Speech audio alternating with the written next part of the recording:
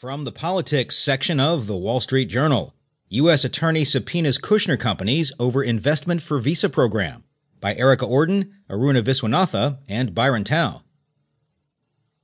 Kushner Companies, the New York property development business owned by the family of White House senior advisor Jared Kushner, has been subpoenaed by New York federal prosecutors regarding its use of an investment for immigration program, according to people familiar with the matter. The subpoena concerns at least one Jersey City